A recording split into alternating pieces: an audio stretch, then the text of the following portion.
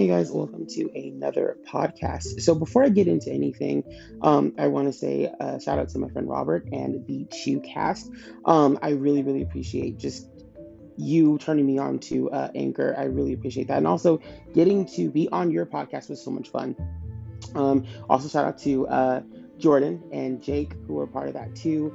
If I'm missing any other names that were a part of it, I appreciate you guys as well. It was really cool to reconnect with you guys. I haven't been there. They all work at Disney with me, and I miss them. Like I really do. Um, Great people, great guys and girls. Love them all. But tonight, and also make sure, please make sure to listen to his podcast and follow him and the others on YouTube as well. I'll bring this up again because I can't think of everyone's channel right now. I do know that his is called the Chewcast, and I think it's really good. I love the things he was just talking about Kingdom Hearts, I believe, too, recently. And yeah, I really enjoy him, and he's a great guy. He's so much fun, and he made this really cool Disney, like Radio Disney playlist as well on YouTube, and it's a great playlist. We were actually discussing this when we were working together about really cool music on Radio Disney. And I don't know, he's one of like the chillest people ever. And I mean, following him, subscribing to his stuff is definitely worth your time. Um, and like I said, I want to have more like conversations with him in the future. So Robert, if you're listening, I really appreciate you. Thank you so much, sir, for just all that you've done. You are incredible. You are Disney magic. I really appreciate you. Speaking of Disney magic, this is going to be a little bit different. I know I kept saying we're going to get to Adventureland. I will do Adventureland tomorrow, but tonight something was on my brain, and I started watching again because I have this memory, okay, like a memory of a memory of me watching Disney's Halloween Treat, which is an old, God, I'm aging myself. It's an old Disney Halloween special. I would watch this thing religiously every Halloween for my first couple Halloweens. I would say in memory, probably from the age of like 4 to age of like 7, when I think Disney stopped playing it for whatever reason. And I think each year it would change a little bit, like, or a little bit would change about it. But it actually originally came out in 1982, which I did not know about. Obviously, I was a kid, and back then, you can just go on Wikipedia or whatever and figure things out for yourself. So, but it originated in 1982 as part of like Epcot's little, like Disney's little, like Disney World stuff. And it was like an hour and something minutes long. It was very long. And I found the original recording on YouTube. And it was like, I mean, whoever did it obviously was like recording, was like using their phone to record their recording of this. So it was kind of jumbled and stuff. But I just really wanted the information because when I was a kid, I swore the magic mirror, or the narrator of this story of this like Halloween treat thing, said that the queen from Snow White and Maleficent were actually sisters. And for a long time now, I've been going with that kind of headcanon because of the fact that what a lot of people don't actually probably know is that parts of Sleeping Beauty were actually taken from Snow White. So, I've said this before, but those of you guys who have, I've never said this on my podcast, so this is new information. So, here's some tea for you. So, there's a whole segment of Snow White that's technically missing. And in the Snow White, if you have the Snow White like DVD, Blu-ray, Diamond Edition, whatever edition you have, the Platinum maybe even too, they go into some of the background of the story. First of all, there was going to be a Snow White sequel, which is really cool. But also, there's a question that a lot of fans have of Snow White's prince. When Snow White falls asleep, why did it take him a whole year to find her? What a lot of people don't know is that at one point in the story, the queen actually had a hold of the prince. Now, obviously the queen gets killed, after Snow White takes the bite. So not even a day passes when that happens. But at that point in time, she has the prince held captive. So once she dies, I'm assuming that's when the prince somehow breaks free and goes away. But there's a whole scene in Sleeping Beauty that is very reminiscent of that, when Prince Philip is captured by Maleficent. In Snow White, originally the prince was going to be captured. And there's actual footage of this, like not actual, like not completely finished footage, but actual illustrations and drawings, because I want to go into storyboarding. I find storyboarding fascinating, and especially for animated films, I love storyboarding. So I can't draw with crap, but I like storyboards, go figure. Anyway, there's actual like storyboards of this where the prince was actually going to try to fight his way out, and they used that later for Sleeping Beauty. Also, another fun fact: Sleeping Beauty is actually kind of recycled goods, sort of. The animated version of Sleeping Beauty. For example, did you guys know there were actually going to be seven good fairies to help Sleeping Beauty? Because it was actually going to mirror Snow White at one point, and not even just Snow White, but even Cinderella. There's a song called "Dancing on a Cloud," which I actually have that recording. And I love that song. Um, it's a great unused song from Cinderella, but it actually was going to be the movie was going to end with Cinderella and her prince dancing on a cloud. That's where the song comes from, and it was actually taken from that and used in Sleeping Beauty, not the song, but the dancing on a cloud moment. And I actually would have loved if they would have recorded that song for Sleeping Beauty because just Maria Acosta's voice is beautiful, and so it would have been great to have that. But that never. Mary Acosta, I'm sorry, Mary Acosta's voice is beautiful, but it never happened. Um, so a lot of Sleeping Beauty's like origins and stuff were recycled from the first two princesses. So that's just a little fun fact. But yeah, originally Snow White's prince was going to be captured, and so anyway, or yeah, was going to be captured, and so but anyway, I remember hearing that these two were related, and I could not find this recording for the longest time because they had revamped it and redone it and they've edited it and stuff, and obviously for YouTube they changed things um depending upon like who uploaded what. And so I finally sat down tonight and I finally found the one I was looking for. And unfortunately, he does say they are sisters, but he says they're basically sisters of magic. So he doesn't. In my head as a kid, I remember like, and I used to soak up Disney, like I still do. I used to soak up Disney information like a sponge, right? Like I consider myself an unofficial Disney historian. Like that's just who I see myself as. Um, and so I this my whole life I've just been like these two are related, sort of. But I wish I had that evidence because I can't prove it. And unfortunately, it turns out that they aren't related. What he says is they're sisters of magic. He doesn't actually say that they're sisters.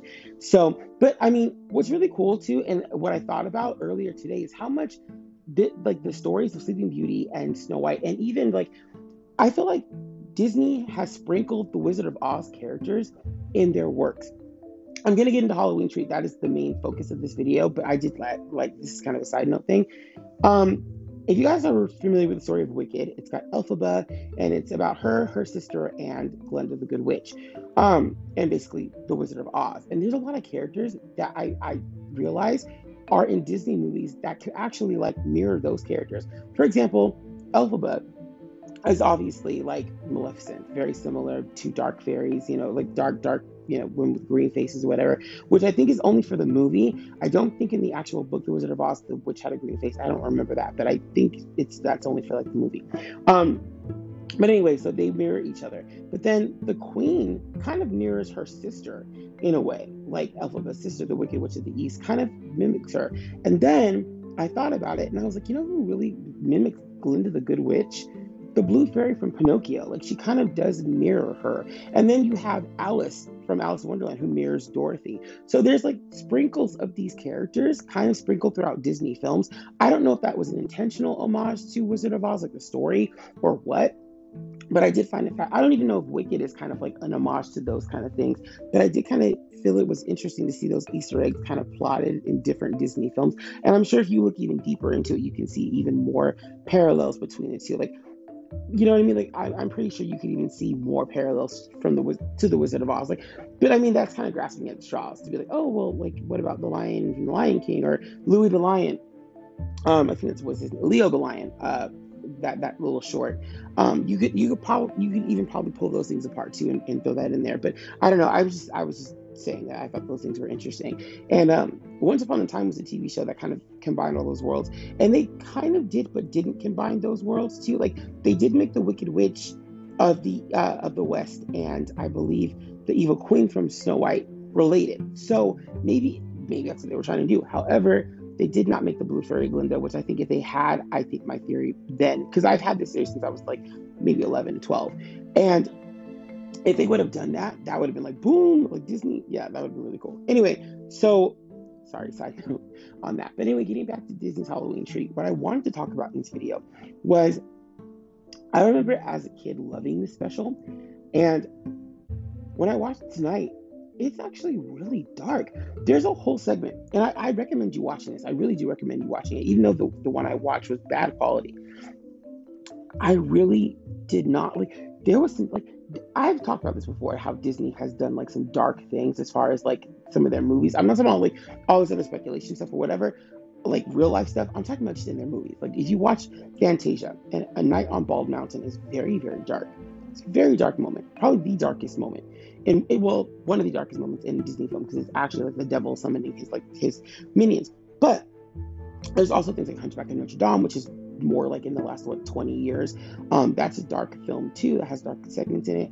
Lion King, like some things have dark undertones, dark meanings, and then some things are just like visibly dark, right? Well, I was watching this special, and the narrator does a great job of narrating this, the script.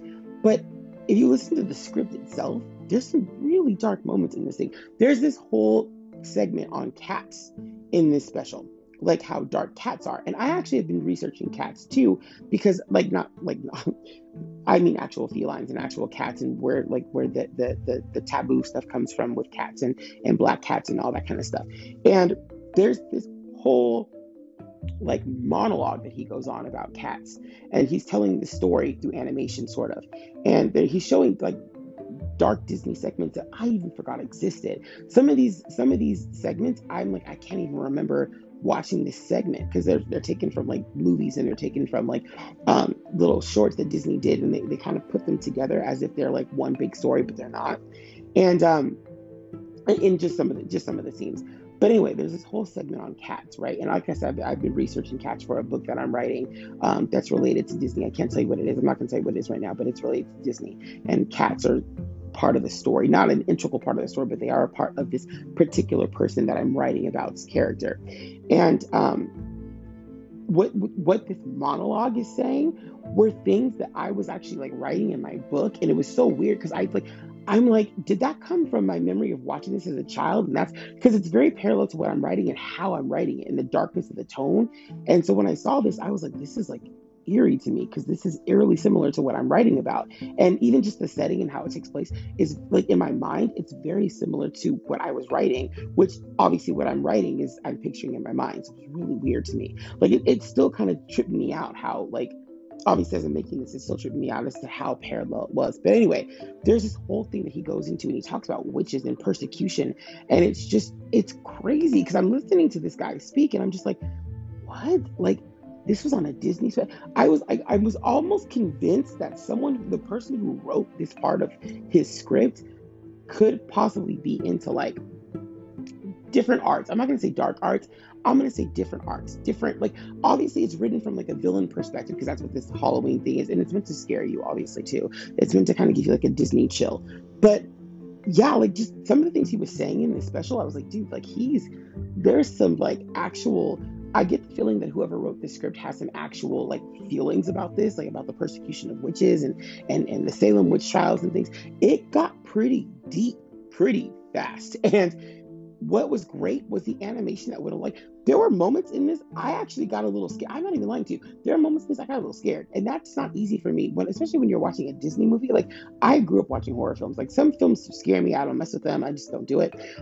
Just because of like the real hand stuff. But this was like I was like, I watched this as a kid for several years. Like I watched this, and I kid you not, I feel like this was edited out of a lot of the newer, like when it was in syndication. I feel like every year they kind of cut more and more of it because of how long it is. Like the timestamp for it is about like an hour and 20 something minutes. So I think every year they cut a little bit because I did see one that was a complete version of it, but it was like 37 minutes long. So it was like a trimmed down version of what the real thing actually was.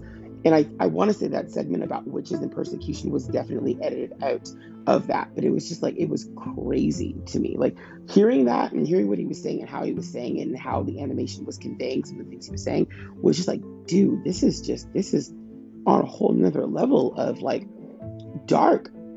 But it was cool. I recommend you watching this special. And it has lighthearted moments into it. Overall, it's very lighthearted actually. Like there's some like fun lightheartedness to it. The magic mirror comes in, which I love seeing the magic mirror. It's like a live action magic mirror, and I love seeing that. That goes all the way back to 1953 with Peter Pan, where the actor who played Captain Hook in the movie also doubled as a host at a Disney Christmas event, and he ended up playing the magic mirror in that. And actually, that's a tradition that continued with this Halloween special, because the guy who was doing the face mask for that, who's also in the Disney Halloween Disney sing along, it's the same actor. He's playing the magic mirror. He also doubles as like a Hook voice when they needed him to do like kind of like ad libs and stuff for Hook when they remaster Peter Pan movies, and when Hook is featured in other things, they have like actors who can play these like who study voice acting. Like for example, like Winnie the Pooh is played by Sterling Holloway, who also did the voice of Kaa in the Jungle Book. He did some other voices too along the way. They have actors who have now come and replaced him that can do the same voices. He also does the Cheshire Cat in Alice. But they have an actor who can go and do most of his voices from those things. So actors study how to sound like these characters, and this guy happened to study the voice of Captain Hook. So which is just a little fun fact. But anyway, he's in this too, and he kind of brings a lighthearted element into it. But yeah, like it all stemmed from me trying, because I'm doing some other kind of research into Disney, like not bad research, but on the royals and how they might be related and who's related to whom.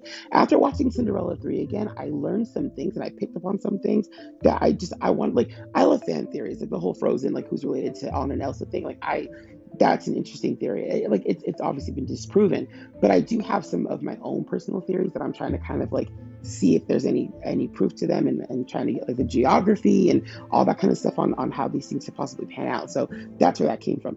But I was doing some research on something else, and then I remembered when I was a kid having this idea that the Queen and Maleficent were sisters based off of something that was said in a special, which is that Halloween special.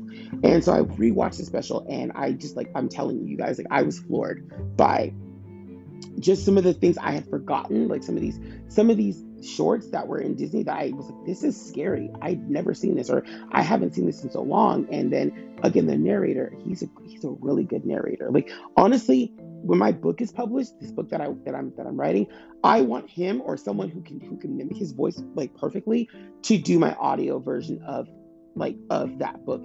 He does the narration so well, like super well. He sounds amazing. And I loved this, like I said, this monologue that he gave about witchcraft and about persecution of witches. And cats, and how cats are related to this. Like that segment alone, like I honestly haven't gotten chills like that since I watched when I was a kid. I watched Sleepy Hollow, the Ichabod and Mr. Toad version. And there's a really great segment of Ichabod, and like you hear the song about the foreboding of the Hollow, and then he goes into the Hollow and he meets the Headless Horseman. Like that is a really great scene with a lot of intensity. I love that scene. Like I even for a Disney film, like for any kind of film, it's a dark scene, and I don't think anybody's been able to do that tension as well as they did in that movie. Yes, that is one of the best. Like not even just Disney, one of the best like suspense building scenes ever, in my opinion, ever. And that whole segment, that whole monologue he was doing with the visuals that they were showing in the special, this added to that too. Like honestly, they could have done a jump scare right after that, and it would have scared the crap out of me as a kid, and even as an adult right now, it would have scared, and probably even you, it would have scared you because it was that good. I thought it was really well done. Anyway, that's all I really wanted to make this for. I just enjoyed that. I wanted to kind of share that with you guys. But if you guys have never seen Disney's Halloween Treat, go on YouTube, make sure to look it up, check it out, and watch the one that's about an hour and 28 minutes or so. That's the one I'm talking about. Just watch the whole thing through, and I think you'll enjoy it. There's a lot of really cool segments in there. There's a lot of funny little things in there. So yeah, I would watch that, give it a watch. Honestly, I'm going to make that now a part of my Halloween tradition. I used to watch it as a kid. It's now going to be a part of my Halloween tradition for probably the rest of my life now, because I really enjoy that. That was really cool. And yeah, we'll see you guys in the next one, where I will be talking about Adventureland and the surrounding properties that I think are really cool. And I'll be getting into memories and stuff later on. I'm not sick. I've been doing a lot of talking today, and so that's how my voice I end up sounding like this, which I don't mind. So anyway, I'll see you guys later. Have a great night. Peace.